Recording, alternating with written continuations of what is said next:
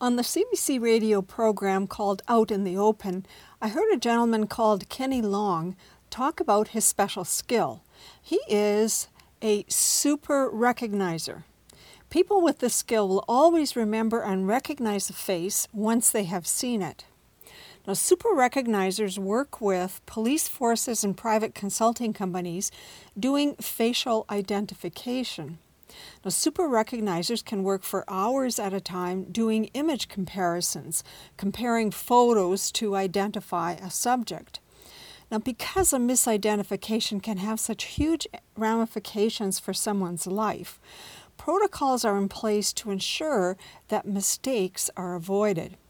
I was interested to hear that this super recognizer says that one of the protocols when doing image comparisons for a long time is to, end quote, make sure you take the right amount of break time to give your eyes and brain and body a rest, end of quote. Super recognizers have realized that continuous mental effort takes its toll, not only on the brain, but also on the eyes and the body.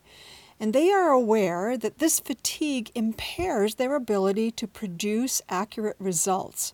And given the lives at stake, they make sure they take a break to refresh their energy. Now, if your work requires continuous mental effort, take a lesson from the super organizers and make sure you take frequent breaks as well.